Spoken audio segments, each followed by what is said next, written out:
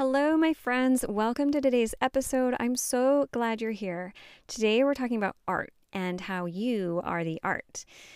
Now, I'm sure you've heard this in several ways and in several contexts, but I had two really specific things that I wanted to share with you in hopes that you will really resonate with one or both of them. So this is going to be a quick episode.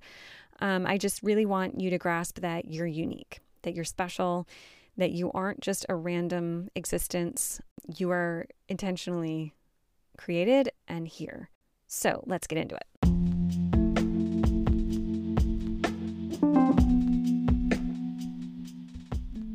You're listening to the None Like You podcast, a space dedicated to discovering and appreciating your uniqueness.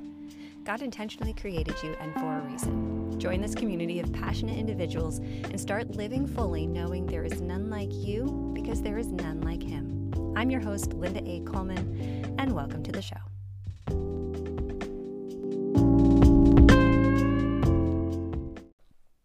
Do you have a favorite artist or a favorite movie? Do you have a favorite music genre?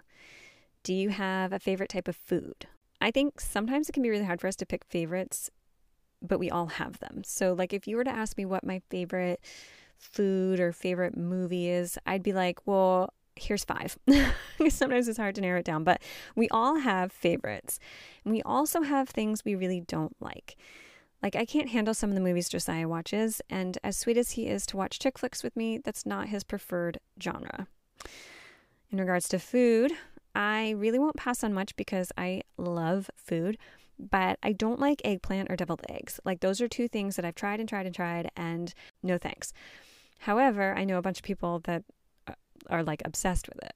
Now, if you were to hand me a taco and a margarita, I'm pretty sure we'll be friends for life. Okay, so the first real imagery I want you to grasp is back a few years ago, I went to the MFA in Boston with some friends, and the museum was featuring an exhibit on Matisse. I have a great respect for all artists, and I don't think there's anything wrong with Matisse, other than I just don't enjoy that style. However, I could have spent all day in the Monet exhibit. I'm pretty sure I was the only one completely mesmerized by the ancient jewelry.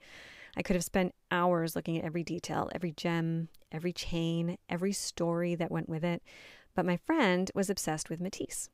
I literally sat on a bench in that exhibit, very uncomfortable, waiting for her to finish oohing and ahhing over everything. I couldn't get out of that exhibit fast enough, and she could have spent a year there. Okay, let's relate. When thinking about the world and who we are in it, our roles, our assignments, etc., we often base quality or achievement on popularity. This is so distracting and irrelevant. Just because I don't enjoy the work of Matisse does not make the art less valuable. Art isn't meant to appeal to everyone. Ever heard the line, art is subjective?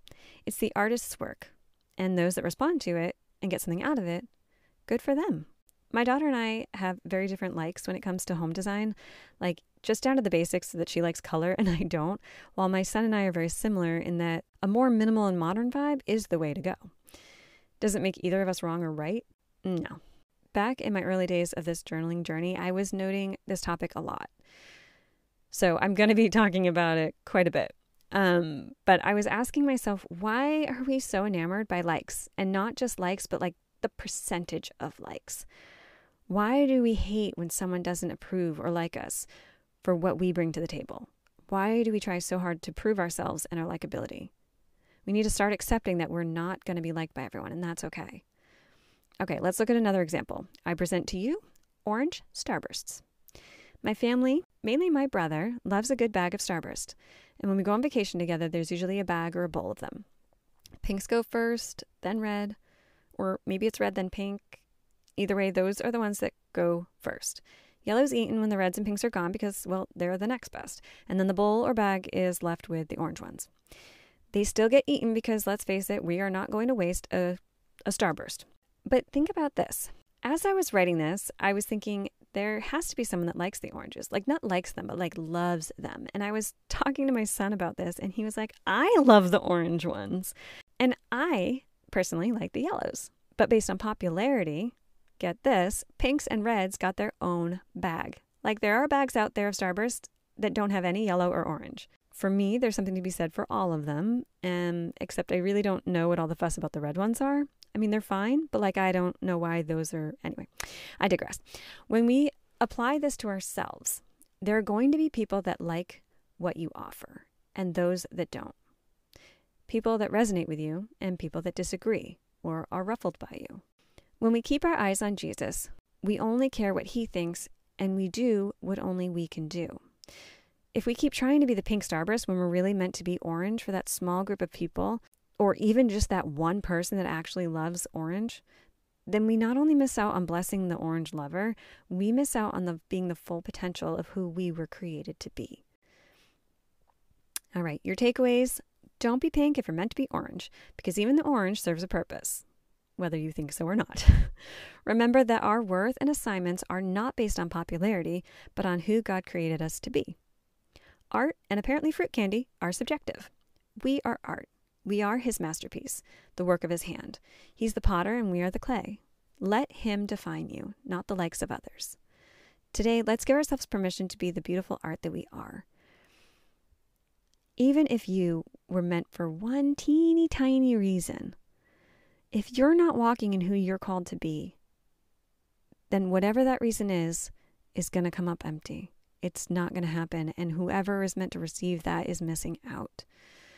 Remind yourself, this is your challenge for the week, remind yourself daily that you really are a piece of art, created intentionally by God and for a reason.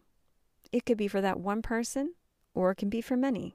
It cannot even be for people at all, but to change how something is done or to create something. There's so many reasons why we exist. So remind yourself that you are for a reason. See how this shifts your focus throughout the week. Guys, I'm so glad you were here today. I hope that you really can appreciate who you are.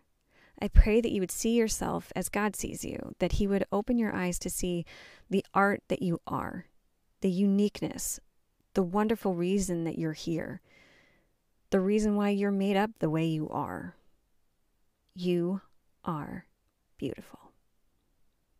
I look forward to hanging out with you guys next time. Until then, hang out with me on Instagram at Linda A. Coleman. Have a lovely week, you beautiful piece of art.